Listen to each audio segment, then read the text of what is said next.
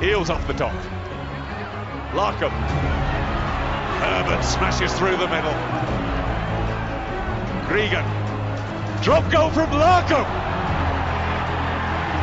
Up it goes. Could you believe it?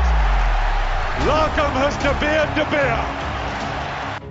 Welcome back, everyone. Welcome to another week of the Green and Gold Rugby Show. Remembering we are the show that's getting you over the line or the hottest topics in Australian rugby. I haven't said that line for a long time, but I'm thrilled to be back because it's a massive week of Australian rugby. And, you know, how could I say no to coming back at this, what could be one of the biggest turning points in Australian rugby? And I don't overstate that, and we'll go into that a little bit further. But we have what will be a very interesting discussion coming up tonight. So joining me, of course, is our two regulars, Matt Rowley and Hugh Cavill. How are you, Matt? Good, mate. How you doing?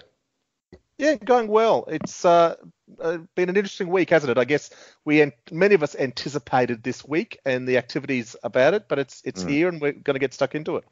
That's brilliant. Oh, and it's good to have you back, Reg. Thanks very much. And, of course, Hugh too. How are you? I'm good, Reg. I'll ask the question that's on all of our listeners' lips. Where have you been? Have I not? I haven't been on for the entire World Cup. Oh, yeah, it's bizarre. So I think I said before the World Cup I was going away for a few weeks, but that actually corresponded to basically 3 weekends, the first 3 weekends of the World Cup. Then my sister-in-law got married, so that took out another weekend of the World Cup. And would you believe, even on Saturday night, I was at a school function that probably 8 weeks ago I volunteered, signed up to jump on the barbecue to cook a few sausages at 5:30 p.m., which was exactly 15 minutes after kickoff of the quarterfinal. So, yes, I've well and truly got into this Rugby World Cup. It's been an interesting time. I'm very much playing catch-up rugby. What sort of Queensland school is scheduling events like that, my friend? That's ridiculous. To be quite fair, it was the music, the culmination of the music season. So Reg, but in fairness, can I just say it was very cool because there was a lot of people out there at this event wearing Wallaby hats and jerseys and throwing their support around the team. We even managed to sneak off into the staff room and watched a bit of the game at one stage. So I was going to say, because, I don't know if you want to do no spoilers because, there's some things that have happened, in that game and since, but I didn't know if you've seen it or not. Look, I fulfilled my sausage duty, but I went into it knowing that I would get spoiled, but if we won the game, I'd watch it anyway. And if we lost the game, there was no chance. Look, but I definitely watched the game anyway, so very keen to talk about it. So we have our 5 burning questions, and yeah, like we say, a massive week. I think, like we've said for a while, this has all been building up to this week. We anticipated a lot of this, but the reaction and fallout is still to be determined. So let's go through these 5 burning questions. First and foremost is absolutely the game itself. What happened versus England? What happened to those Wallabies of ours? Question 2. So what should be the fallout from now? We're talking new coaches. What's going to happen with the board, the CEO? Beyond that, let's start sort of reaching out and saying what should be our next steps. Question 3, putting a positive spin at what are the positives do we take forward to 2020 next year?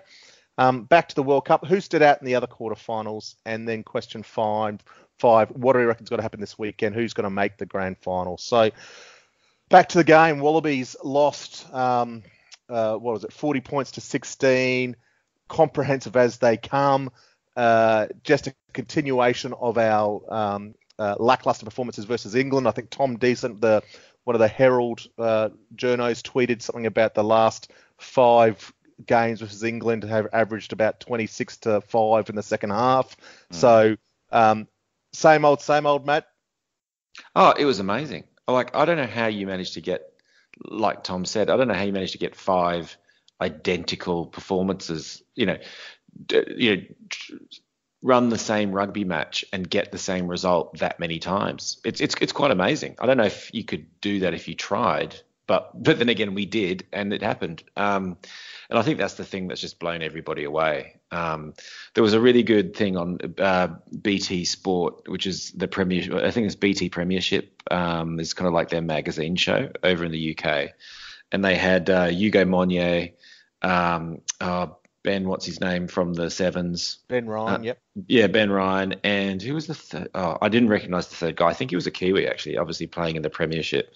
And I shared that on Twitter today. It's out that you can find it. But obviously they took some questions in this magazine show, and one of them was about what the hell happened. And it's really interesting. Hugo Monye really kind of let rip and just talks about how selfish he thinks all of this must be about, in terms of the tactics that clearly the coach had taken in, because he was basically saying no players would ever choose to do what they've done, what is now, what if it's 6 times in a row or something like that.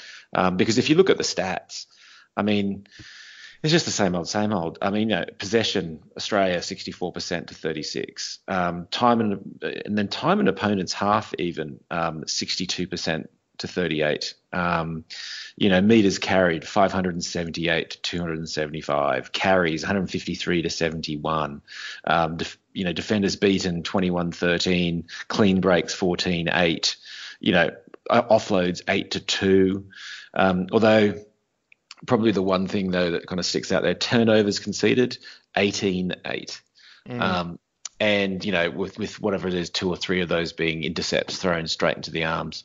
So, I mean, we've done it yet again. We've got exactly the same result. And I think that's the thing that just makes everybody sit there. And I don't want to drift into point 2, which is about maybe fallout. But I guess I think it makes everybody feel dudded. There was no magic. Turns out that the last World Cup was a bit chancy. Although I think a few people have pointed out, I think that things have changed since then, and that we seem to have just doubled down or tripled down on a losing strategy. And that's what we've seen come out here. And it was just mind-boggling, embarrassing, disappointing. Hugh, Australia, I've heard a bit of a Twitter perspective that why are Australians surprised at this? We're ranked 6th or so on, and we've crashed at the quarterfinals, which would kind of sort of indicate that the ranking's about right. But it's not so much about that, whether we really thought we were semi-final teams or had a chance further. Of course, we always will. But it was the nature of it, wasn't it? It was just another below-average performance. Whether it be strategies, player performances, it just wasn't. No one raised it to the game, from my perspective. Is that how you saw it, or? Sort of, not entirely. I think the disappointment of it was, and it was a classic checker loss, because it wasn't like the Ireland-New Zealand game where Ireland just got blown away and it was 34-0 or something at one point. And a few late tries made the scoreline look more respectable. We were by no means blown off the park. I mean, you forget, we scored just after halftime, and I think it's 17-16. England hit back with that try to Kyle Sinclair, so it's 24-16. And then we have that prolonged passage on the English line in must be the 55th minute maybe. And, we break through there, and who knows, the game's alive with 20 minutes to go. As it was, we didn't, and that probably broke our back. England scored a penalty goal, I think, pretty quickly after that. And then obviously that try as we were chasing the game late. But, that is the hallmark of the checker loss, isn't it? It's that they always kind of show up. They always show you enough. And you think, oh, well, if we didn't throw that one pass straight to the English outside centre, or, oh, well, if we didn't, if we were to, if we broke through in the 22 that time we were there, or, oh, if these 1 or 2 decisions went our way, then we might have won. And in and of itself, that happens. That's rugby if you're looking at a one-game sample size. But the problem is you zoom out, and of course that's been the story of the last 4 years. That's been the story of every single one of the last 7 games against England, I think, since that World Cup game, where it's exactly the same feeling. You go, oh God, they just got away from us in the second half there, but geez, we had them close for a while, and. So yeah, that's the sort of the trademark performance, isn't it? And I don't think we played horribly, to be brutally honest. I've certainly seen us play worse. And that first 5 minutes, you went, whoa, here we go. But obviously that's the thing. Then it all catches up to us. And in the end, the scoreline, suggests that it wasn't in fact a close game at all. So yeah, it leaves you pretty bereft, because I don't think many Wallabies fans had a high expectation coming into that game. I think we had hope, maybe, but I mean, I wasn't gutted after the loss, because I think I'd prepared myself pretty well for it. But yeah, it was a pretty tough to watch in some ways. But yeah, geez, yeah, we if only those one or two things went our way, who knows?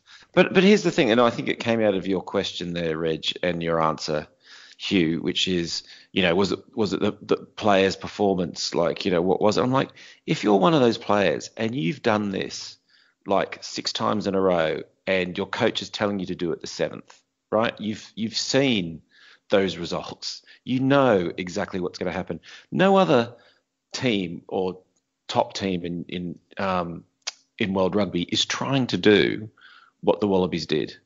No one else is dumb enough to try and do that, and to keep going out there and saying, that stupid thing we were doing where we tried to do 5 phases in our own 22 as some sort of an exit strategy that no other team in the world, top team in the world, tries to do, and with a straight face expects to win a quarter knockout any match at top level rugby, let alone a sudden death Rugby World Cup. It's an insult. That's where we got to. And I think, and the insult that topped all of this off, which got picked up by a few people, was then Cheika coming out and saying, no, that's what the Australian public the Australian wanted. way. Yeah. That's the Australian way, is to play the dumbest ass rugby you've ever fucking seen in your life, and to do it 6 times in a row, and to expect something different to happen.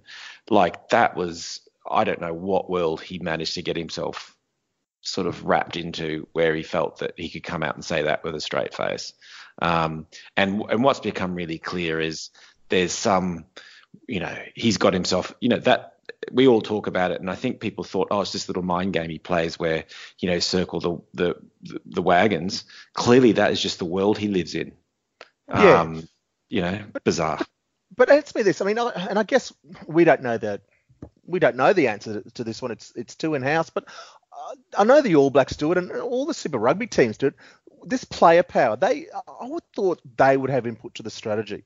Is Beale, is Genia, is Lealiifano, Hooper, Pocock, are these guys having a say in the strategy? Surely that's part of it. It's not 100% just Cheika, or perhaps is offside as well. But do you think they would be saying, yeah, we back your Cheika on this one, or not? I mean, I just can't get my head around that. I listened to a very interesting podcast that was put on to me today. It's a sort of science of sports podcast, and there's an interview with Nick Mallett from before the World Cup, and that's what he was saying, that the evolution of the player input is, amateur days they used to have all the say because the coach was part-time, and then professional era came and professional coaches came in and shut them out, but it's come the full circle again, and now the players have been for a few years, but having that say, they have their analysis and they come forward with how we're going to approach this team.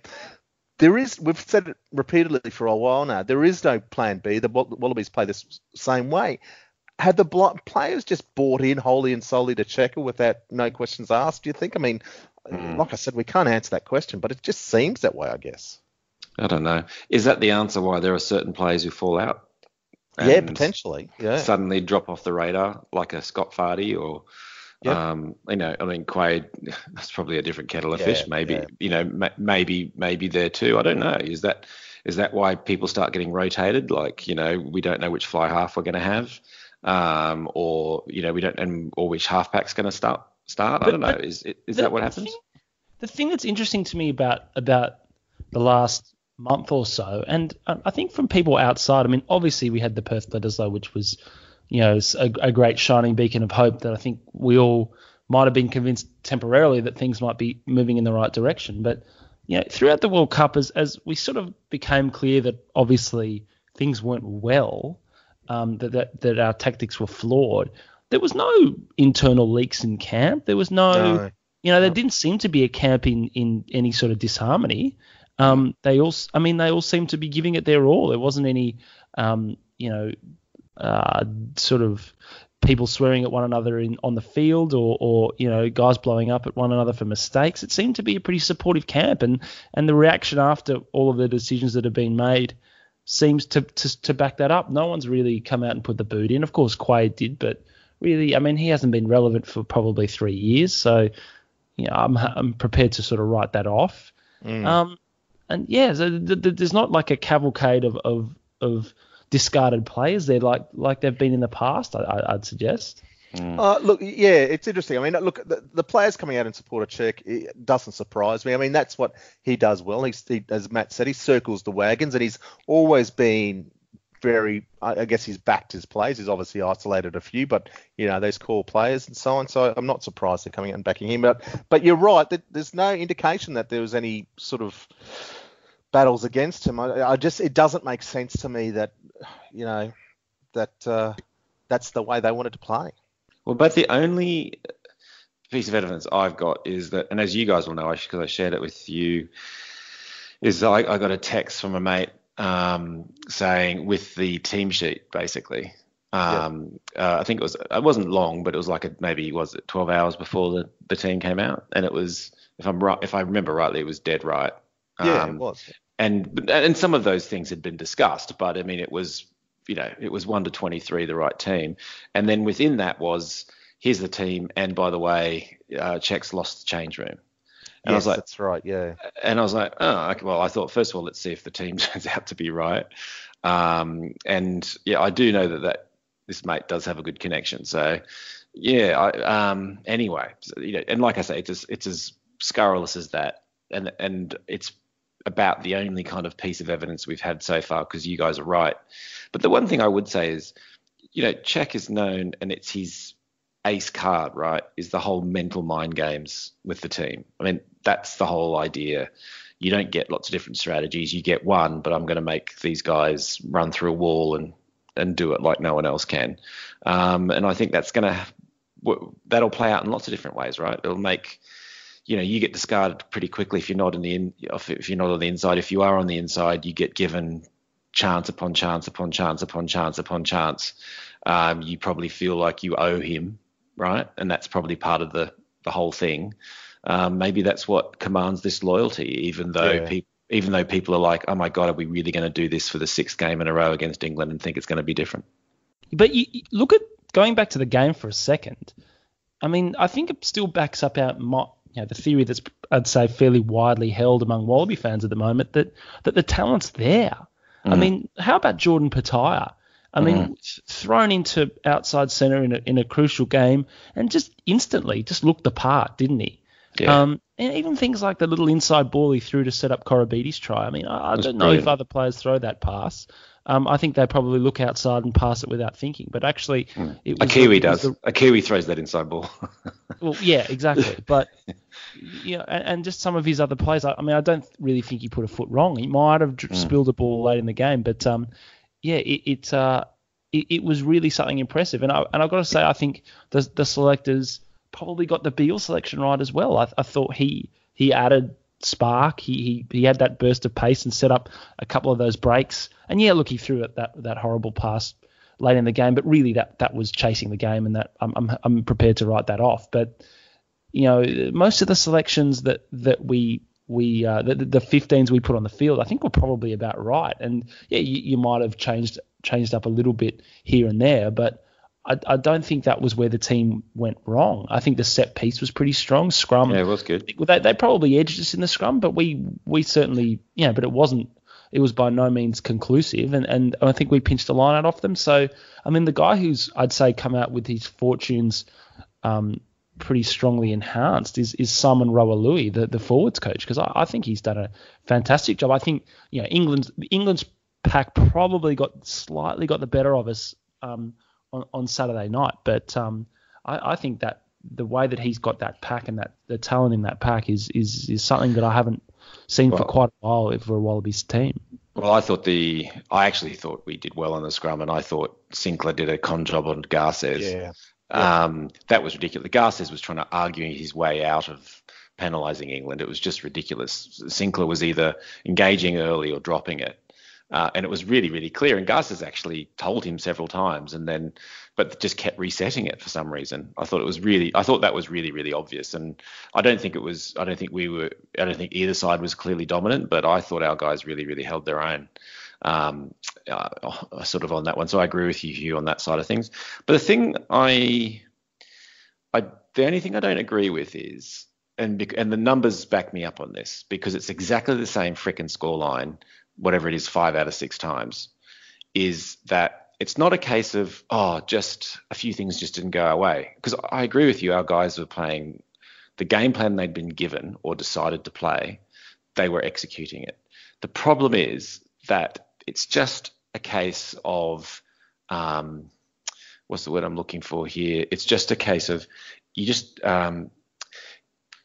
need to do enough actions under pressure to get those results. And if you do enough of those same actions, you'll get it. By that, I mean, if you in a high pressure international game against a team that's well drilled, like in England or a New Zealand especially, I'd say they're probably the 2 best teams at it. I think Wales aren't far behind, and I think Ireland, when they're on song, aren't far off either. But I think England and New Zealand have built their games around this, which is to put you under pressure and just wait for you to make that mistake, and then it's a knock on, or it's a turnover, or it's an intercept, and they're gone. And if you have a game plan which is basically set up to give them those opportunities, because you are going to run it, twice or 3 times as many times as they're going to. You're going to do it from the dumbest parts of the field. You're going to keep on doing it with absolutely no backup. Those things are going to happen. It's not just like a happenstance that we keep throwing these intercepts that England keeps picking up. It's because you do enough of those actions under pressure against a team like that. It's just going to happen. It's not just a fluke that kind of just happens once or twice, because we've seen it repeated identically. And that's the bit that no matter what happens, I guess this is straying into point 2 about what happens next, is you just know you can't keep doing this. And our international win rate would say that. Yeah, I think we were too easily picked off, and Eddie knows that. He's a smart coach. He knew how we were going to play, and he had the team prepped for exactly that, Matt, in terms of all you got to do is be patient, guys. Let them have the ball. Don't worry about it. The mistakes will come, the turnovers will come, and that's when we take our opportunities. And, to be quite frank, we're lucky not to lose another game to a third string team. Georgia in particular was close, because when you play that predictable, not boring, but that predictable rugby that with no sort of alternate, even the lesser ranked teams are a shot, because all you have to do is focus on those little areas and the opportunities will come. So it was disappointing in its predictability, I guess. Yeah, indeed. But and there was some, like you were saying, Hugh, there was some, Patea, oh my God, just like, I don't think I've seen sort of international debuts like it. He just looks so accomplished in all the minutes that he had, and on the biggest stage against a really tough opponent, he looked absolutely magnificent. On the flip side, Will Genia, that was yet another match just to totally forget. Will's an interesting one, right? Because you can tell when he's checked out.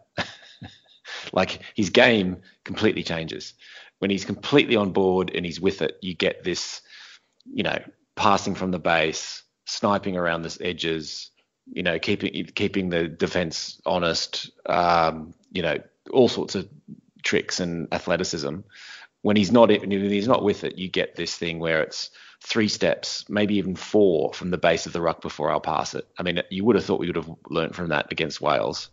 You don't see one snipe, and he's basically phoning it, and so there's no need for, defense is never set. He talk about a shadow of his former self. That was wow when you think about what that guy can do. The disappointing thing is there are gaps there too around the base of the ruck. I remember seeing a whole bunch, either for him to go himself or one of those little inside passes the Poms were drifting wide and sort of just following him, maybe in anticipation, knowing he was always going to pass. But there were opportunities there. But you're right, and the other one was his outside man, Leali'ifano, whether that was a factor of Ganier's game. We struggled with 10 this tournament anyway, and I was one that was, thought Leali'ifano was the best option, and he tried hard, but he just wasn't quite up to it either. So it's hard when your 9 and 10 aren't functioning.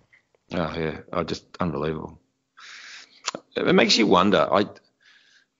I wonder if Perth, because we saw bits of play in there that we haven't seen since.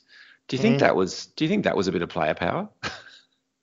Do you think that was a bit of, do you think that was the anomaly where, White said, "Oh, stuff this, then I'm going to start running around the edges and start doing stuff that I know might work, rather than this stupid same way run to the middle of the field where everyone knows you're going to be." Who knows? Sort of thing.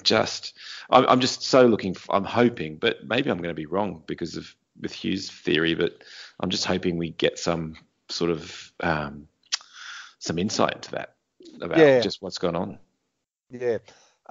Look, anything else to say on the match, Hugh? Do you want to bring up anything else, or should we jump on to question 2? No. I think we move on. I think there's plenty more to go. So, what is the fallout from this? Obviously, this game, this World Cup tournament, Czech's obviously no longer our coach, or at least won't seek recontracting after his contract finishes towards the end of the year. They've already started names coming out about Dave Rennie and other potential coaches, and now Steve Larkham's back an opportunity. I don't know if that's official or just that's other teammates throwing it up there.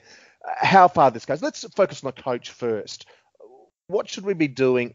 Or even a step back, Matt. Or Hugh, let's go to you. Do we need a full review? Do we jump? ARU have been all over this coach thing already. They've already drawn up a short list.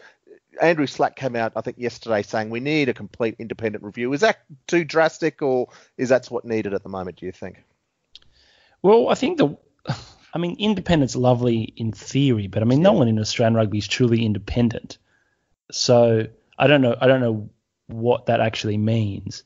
But I think we've got time, and that's the beauty of this current situation. I think our next test is in July of next year. So, that's almost 9 months. So, and realistically, obviously camps and things start to happen in about May, June, but there's no pressing need for a coach to necessarily start before that time. I would be looking to see the fallout from the World Cup. Certainly, something that came up today was that Jamie Joseph's having a big stoush with the Japanese rugby union. And he would be someone that he is quite literally at the top of my list at the moment, because I think what we should be looking for, and I said this on Twitter, I think, which is that, ever since going back to, I think it was Bob Dwyer, we've appointed a coach that on the basis of Super Rugby success and nothing more. And whether that's Deans with the Crusaders, or Ewan McKenzie with the Reds, Checker with the Waratahs, John Connolly with Queensland, Eddie Jones with the Brumbies, Ron McQueen with the Brumbies, and we haven't followed, a path like what the All Blacks did with Graham Henry and Wales, and obviously Steve Hansen and Wales, and looking like they're going to pick up someone like a Joe Schmidt or Warren Gatland. These guys coming into the fold as well. So, I think someone with international experience is something that we should definitely be considering. So the rush to put Dave Rennie at the top of a list seems interesting to me, because, obviously he's got Super Rugby success with the Chiefs, and that's fantastic. And he's gone and coached Glasgow to, I'd suggest, middling results, some success, but not glory. But to me, I don't know. Are we potentially jumping the gun here? And I'm not. I'd be worried if we went out and tried to get his signature on the dotted line this week, because why? What's the urgency? What's the rush? People are talking about Eddie Jones. People are talking about Jake White. Obviously a guy like Joe Schmidt has yet to put his cards on the table, I think, even though he signalled a return to New Zealand. So there's plenty of names out there, and I think we're not really going to know the full extent until after the World Cup. and we see what happens. And even then, after that, with contracts, because I think most international coaches contracts are up after the World Cup. So I don't know. I think I'd like to have a bit of a wait and see approach, Reg, and you know, I'm pretty agnostic as to whether they're Australian, Kiwi, you know, wherever they're from. I think in the modern game that is increasingly irrelevant. But certainly I'd like to consider someone with a bit of international experience. I'll give my Jamie Joseph spiel, and if I had to pitch him to you guys, I'd say, I mean, the Japanese were playing sensational rugby by the end of that World Cup. Clearly coached incredibly well. They play a style that I found incredibly attractive to watch, but it was also quite intelligent. They were manoeuvring defenses around the field. They were kicking into space with good chases. They were defending well. They were coming fast off the line. They were making good choices. And you know what? They gave the Springboks a real run for their money. And I think that's a guy who's also had Super Rugby success with the Highlanders. But he's someone that I think would fit, hopefully, you know, the Wallabies style like a glove at the moment, the way that Japan team was playing. So that's my Jamie Joseph pitch, but I don't know what you guys would think of that. Well, I think you've stolen my pitch deck. Really? Is what's happened. I mean, yeah, he rose very rapidly to the top of mine, I've got to say. And what I agree with wholeheartedly with what Hugh was saying is I just think it's very clear being an international coach is a totally different gig to being any other type of coach. And, you know, in terms of the level of detail, in terms of what it means in responsibilities, in terms of, you know, what the pressures are, in terms of just having been through it. And to get someone who's been through it, even with we can't say lesser nation because Japan are rated higher than us now. So he's coached at a higher level than Australia already. Yep. So, you know, so from that perspective, I completely agree. I don't know, I wouldn't mind getting away from a Chiefs/Checker style of rugby. So I'm not sure Dave Rennie sort of having coached the Chiefs is necessarily something that fills me with delight as far as more headless chook possession rugby. Across those, the Joe Schmidt one's an interesting one, that he's going to be coming to this part of the world. I guess he'll be able to pick up a Super Rugby gig in New Zealand. But that's another big name kind of floating around. He's done some amazing things within that island setup. So, yeah, I'd also be interested there. Yeah, I agree. I think, it's funny how I've turned around. I mean, I'm with you in terms of international quality. International experience is paramount importance at the moment. And ironically, there are a few available. I mean, ordinarily, and that's been part of the challenge in the past, is that we haven't had people available. And I guess it's just the timing of the World Cup cycle, as you say. But Rennie, you know, not international experience, but a decent quality coach. Joe Schmidt, as you say. Warren Gatlin's around.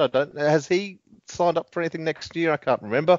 But Jamie Joseph coming up today, the Japan stuffing around with them, they're apparently looking at potentially Jake White or even Wayne Smith if they can get him. I don't know if they'll get Wayne, but can you imagine the difference from going from Jamie Joseph to Jake White there?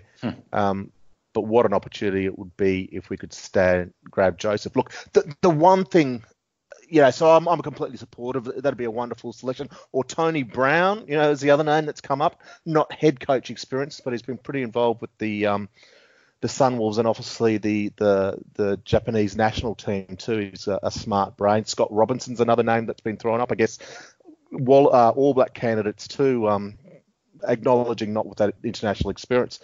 The one thing I'm very aware of is that I think we've got a quality of young talent coming through that we haven't had for a very long time. You could arguably say since, Dean's brought through O'Connor, Pocock, Beale and Cooper, who were brilliant individual players. Pocock aside, who probably had a little bit more to his game from a mental professionalism perspective. But I get the sense these young guys coming through now, the names we've been seeing in the under-20s and also the Australian under-18 team that beat the New Zealand team a month or so ago. We have, a young generation of exceptionally talented players.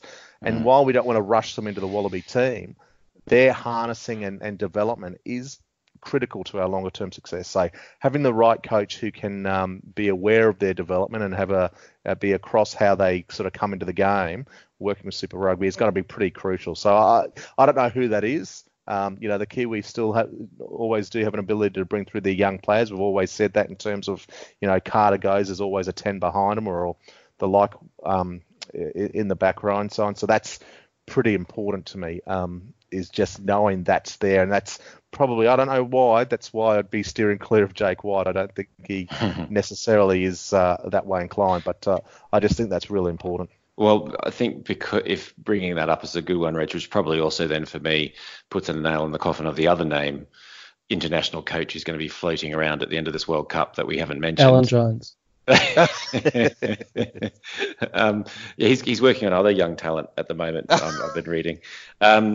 Is Eddie Jones. So it's another Jones. Because my sense there is, from everything I hear is like, I guess someone to harness talent that's there and to beast it into submission into how he wants to play. But I'm not sure he's quite the nurturing type that we're looking for. Yeah, I agree with that. I think Jake White and Eddie Jones are two of the type of guys I don't think we need, especially coming off the Michael Cheika era. A guy who's a mind games kind of coach, media profile savvy kind of guy. I don't know. I mean, Eddie's obviously successful with England, and who knows, he might, the All Blacks might put 50 on him this week, and we're singing a different song. But I don't know. I don't think he's the type of guy we need right now. No. I think it's a different phase. But what do you guys think about Raelene Castle? A few, obviously, the same old voices are out there now, but there's a pretty considerable portion of people on our site that think she should probably pack her bags based on this result. Do you think that should impact? Look, I've got quite I guess I've been developing quite a strong opinion on this one as you think through it. What can you actually pin on Raelene Castle?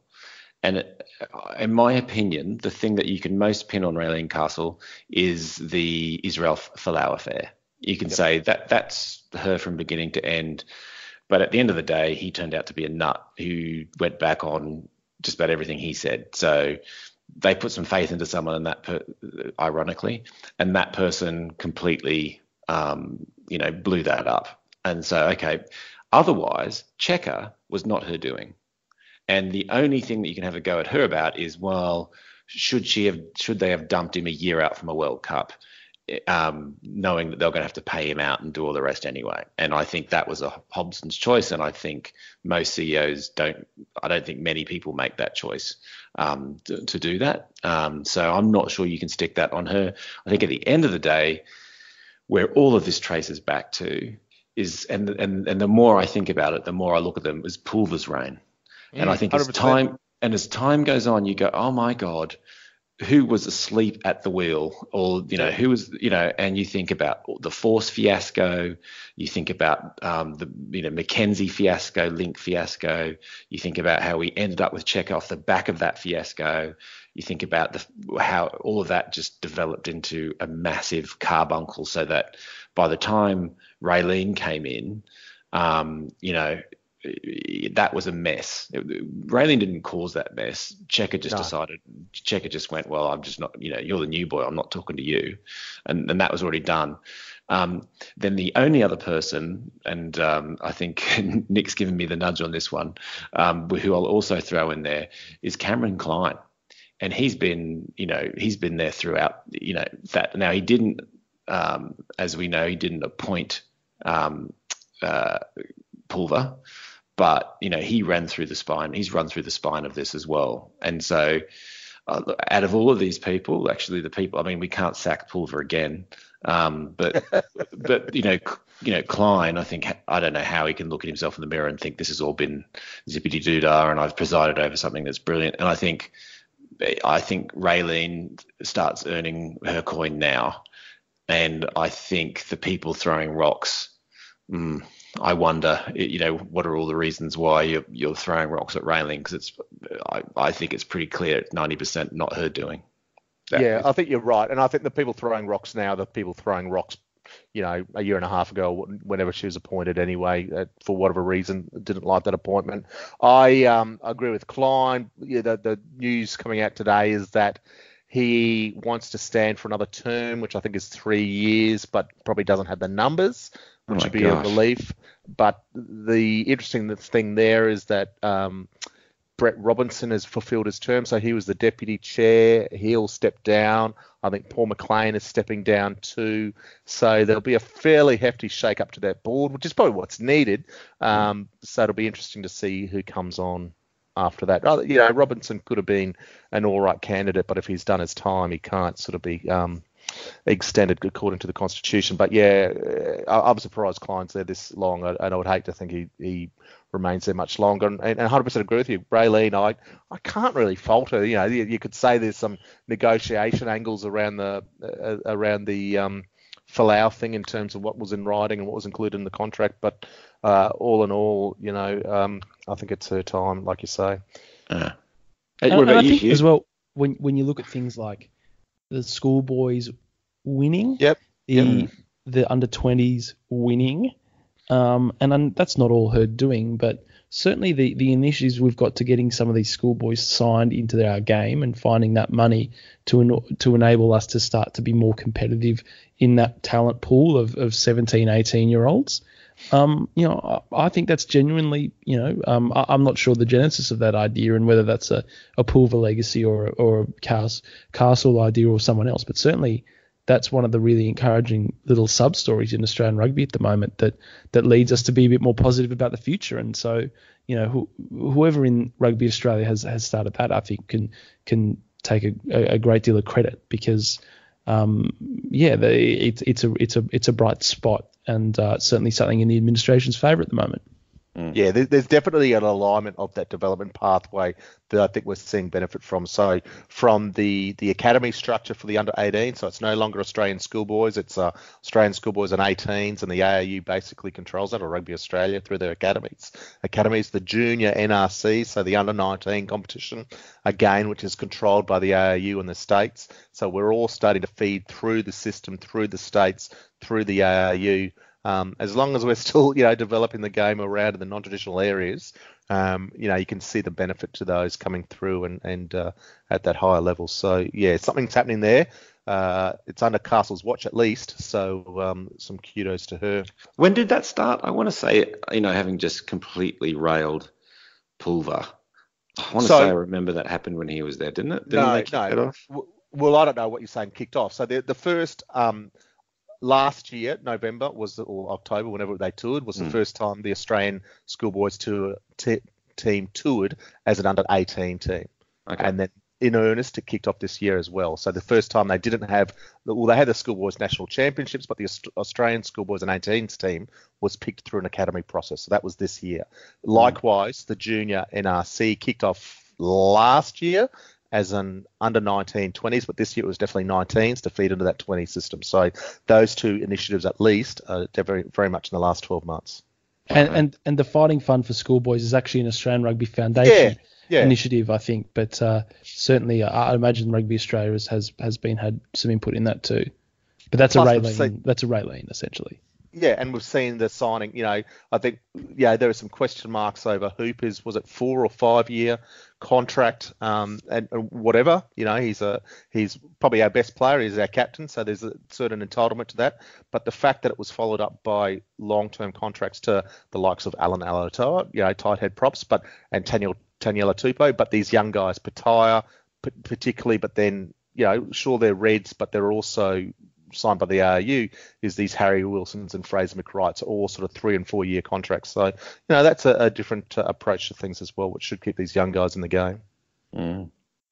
All right. So, look, lots happening here. Apparently a new coach by Christmas. So, Hughes requests to take it slow. I guess that's still a few months away, but we'll see where that all falls at. We finished it with a bit of a positive spin. Looking towards next year, 220, from a Wallaby perspective, I guess, from an Australian perspective, what are the positives we take forward? We talked about Jordan Pataya. What else you got there, Hugh? Look, I'll go to our depth in the forward pack. I think has been one of the shining lights of this World Cup. I mean, the guys that have been the unsung heroes of our team, I've got to say, Scotty Seal and Alan Alatoa. Absolutely. I think that they've had fantastic tournaments. They've been rock solid at the scrum. They've been good ball carriers around the field. And you know that's been something that's been great to see. And unfortunately, Tolu Latu is leaving our shores, but he's certainly been good as well. And then, you know, Isaac Rodder's growing and maturing as a player. We've seen Michael Hooper probably having another pretty good tournament. Izzy Naissaran, he's getting some minutes under his belt. I don't know. Then we've got, you know, so much depth in the front row especially. I mean, looking at guys like Tom Robertson and Harry Johnson-Holmes who didn't even make the plane, who I'd argue are both test standard players maybe.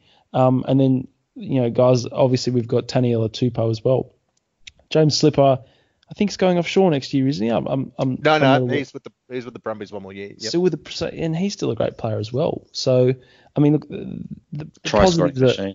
And the only other bloke I'll pull out is Marika Korobidi, who I think would be in line for a team of the tournament kind of role, because I mean, just his ability to create big plays out of nothing is something that I don't think we've seen for quite a while, which is and it's something that, you know, he might be first name on the team sheet next year, I reckon.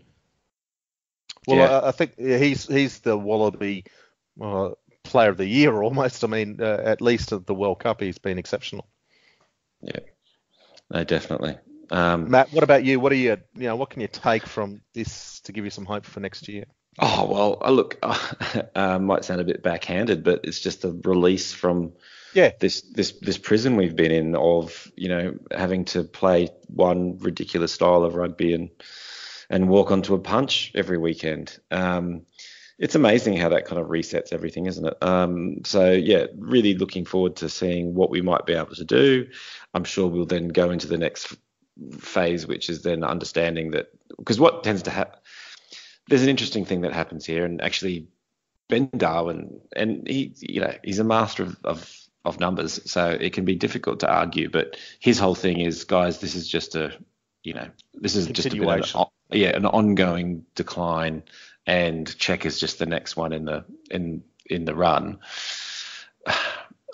On the one hand, as somebody who loves numbers too, you kind of go, oh yeah, I mean, there's a line on a graph that would seem to suggest that. But then on the other hand, it's like, oh my God, we've played some dumb footy, and like everyone else in the world can see it. So to me, it says that was, and we've all just sat here agreeing that there's actually a great team there that we could have done so much more with. So yeah, my big thing is just looking forward to us being able to do some different things, and Hugh said as well, there's some the fundamentals of the line out and the scrum both look good. Having those two things rock solid, to me, it feels like the rest of the world is your oyster. You could do all sorts of different things. So somebody bringing a bit of knowledge of how to do that would be fantastic, and who knows where we could go. There's a whole bunch of tests I can think of we wish we would have won if we just had the ability, if we'd just been able to, throw a few different things in. Yeah, it's a bit of a palate cleanser, isn't it? Mm. You talk, and I did think about Benny Darwin and his form line. Interesting, I broke down results in 5-year chunks for the Wallabies over the past, since their inception. And, since we sort of, that sort of late 70s, since when things started to turn around. Before that, we were an exceptionally average team, and we sort of won 1 in 3 games, so to speak. Less than 30% of our games we generally won. But since then, it's hovered around the 60%, generally around 55 to 60% win ratio. We had a couple of blips there around those World Cup wins in 91 and 99, where it's up around 3/4, so exceptional times then, but it's generally been around that high 58, 60% win rate, except for the last four years, which has been 45%. So Ben's, declining line might be right, but I think you could almost say our average is about 60%, and we've been 15% average this last 5 years. So I'm looking forward to a change in that. Next season's Wallaby season. I think we've got Fiji out for one test, which would be exceptional. There's a lot of talk about them joining the Rugby Championships and maybe Japan coming back in. So let's wait and see how they go with another test and whether they get all their stars and they can perform, to the same level we want to see. And then we've got a couple of tests versus Ireland, which are always fantastic. So, that'll be a great chance for us. I love seeing new players come in, and we've got a lot of players leaving. Who knows who's going to be 10? And, I was having this chat on the forum with people this week. And, is it going to be Beale's always an option, or O'Connor, I guess? Do you pick someone who's going to be a bit of a holding pattern? If you remember, the years past, we picked Nathan Spooner and Sam Norton-Knight, Julian Huxley, just to hold the position until someone else came along. Will that give Bryce Hegarty a chance or someone like that? Or is it legitimately going to be one of these young guys, a Mac Mason or a Will Harrison or a Noah Alessio or someone like that who gets a chance? It's pretty exciting. It's great to see. It just adds a little bit of spark to see that uncertainty and gives it a little bit more legitimacy to Super Rugby. So plenty of excitement there. And obviously with the NRC going on, there's still plenty of talent coming through there as well. Yeah. No, I think you're right that there's definitely that opportunity over this next 4 years. You really want to blood some of that new stuff, don't you?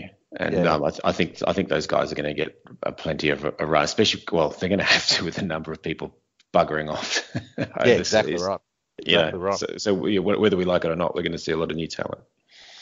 All right, next question's about the other quarterfinals. So we want to talk about what caught your eye here. Obviously, New Zealand had a big win over Ireland. We had that 1 point come from behind win by Wales over France, and then another fairly substantial win by South Africa over Japan. But not as conclusive there. But Japan still did plenty of impress. Hugh, what was your sort of main takeaways from the rest of the quarterfinals?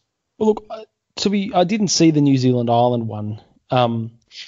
Obviously, the result from that was going to be pretty clear given it's Ireland in a quarterfinal, so I didn't really dwell too much on that one. But I think I know what Matt's going to speak about, so I'll try and steer clear of that. I'm going to talk about, I thought England looked pretty good. And I reckon they're going to really take a fight to the All Blacks. I'm really looking forward to that game because they just had a sort of a composure. They had a skill level. They had a plan. They executed it really well. Farrell is just a steady player who can control the game. And the way they shut down the game in the last 20 minutes, just those kicks to the corner and controlling the location of the game, having it on their terms, using the clock well. I was really impressed with that English performance, and they're a quality side. And New Zealand, I don't think have seen anything quite like that for quite some time. So I think that's going to be a really mouthwatering semi-final, that New Zealand-England game, and I'm really looking forward to it because in some ways you think it might be the final given the strength of the draw on the other side. Even though obviously Wales and South Africa are two good teams, but I think England were probably the standout performers to me outside of the All Blacks. So, Matt, what were you going to say? Well, it's got to be that whole Wales-France debacle. That was quite something. It was bizarre, wasn't it? Jaco Piper. I don't know, how does that guy? So even before we got to what's happened since, you watch that game and you're just like, oh my god, the guy is. And I actually got trolled. I think earnestly trolled by some Welsh guy saying that I was just salty from our loss in the pool stages as to why I was having a go at Jaco Piper.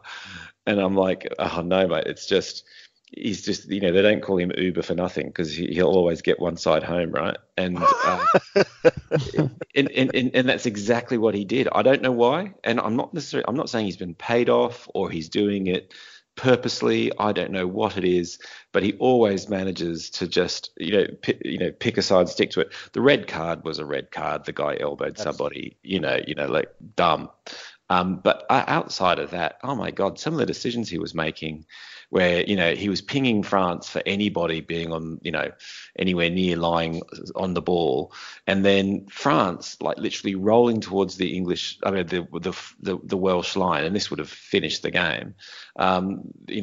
Hits the ground. There's a Welsh guy lying all over the ball. He's not trapped in any way. He's just wrapped himself around it because he knows he's trying to spoil the try, and it's not even a penalty. It's he's trapped. He couldn't move away. Absolutely. Yeah.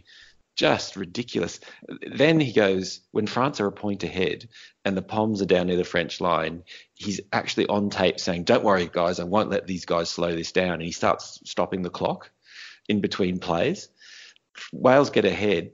Again, they're down the other side. France are trying to keep this thing going. The Welsh literally drop the scrum for 4 minutes, and he doesn't stop the clock once.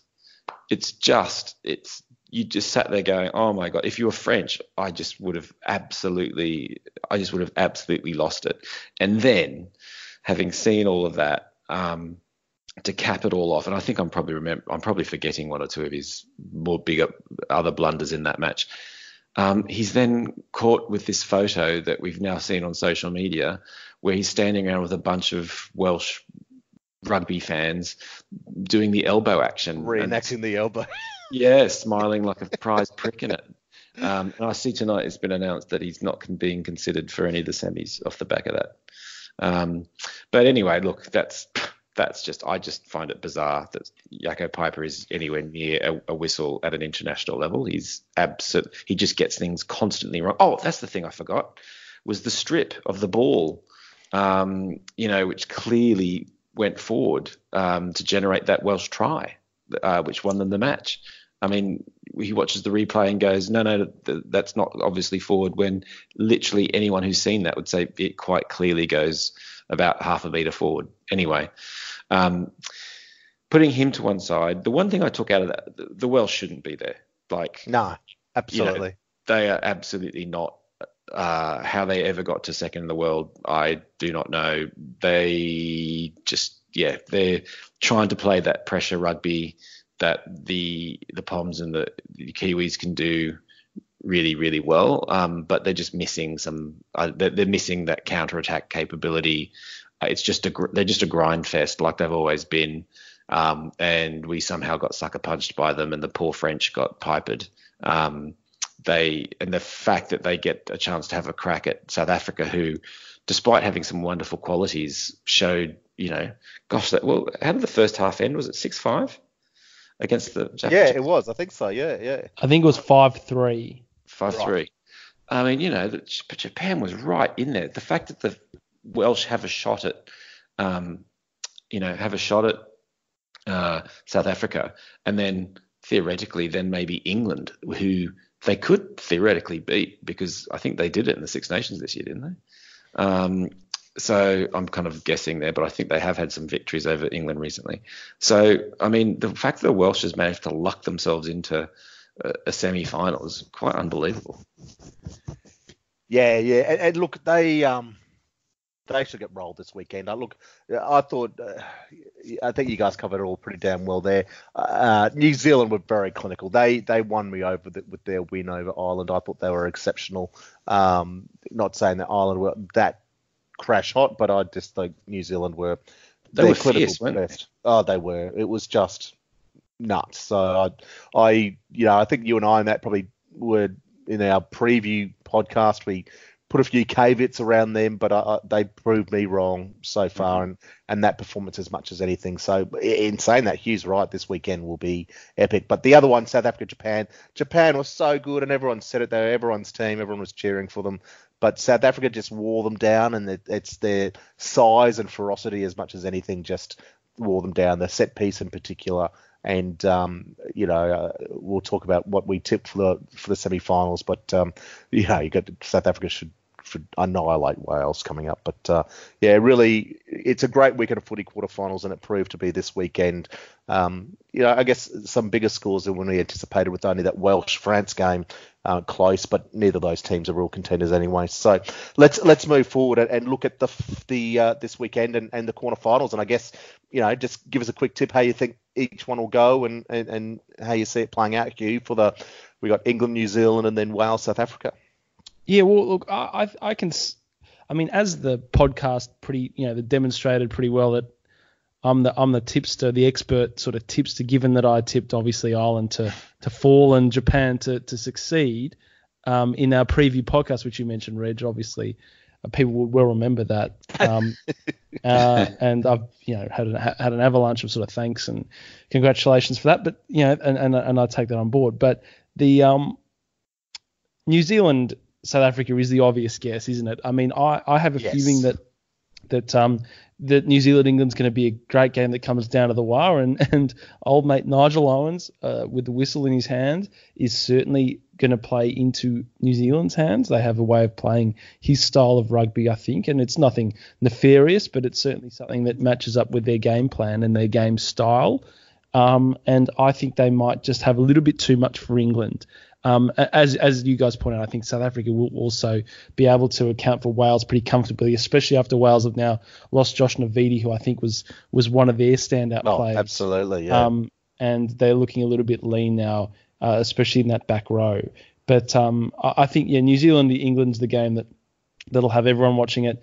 Look, I can just see that All Black team who are looking to hit their straps really nicely, just getting enough of a game to get there, but I think it's going to be close. But that's my tip. I think they'll win. New Zealand will get up 23-19. What do you reckon, Matt? Well, look, it's hard to go against a lot of that. I think it's New Zealand. The thing that's fascinating about the England-New Zealand clash is just how similar they are in their game styles. Both want to be in the right part of the field, both happy to sit back and pressure the other team. Makes me think we're going to see a shitload of ping pong, a bit like we did.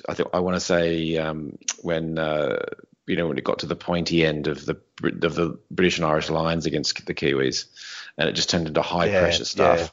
Yeah. And I wouldn't be surprised if we see a lot of that. The one thing that would be fascinating is if we see another card, especially a potential red one. They're both well controlled. They're both well controlled team, but if that was the Kiwis won't be able to afford to give one of those up against the Poms. I don't think, because I think the Poms are good enough.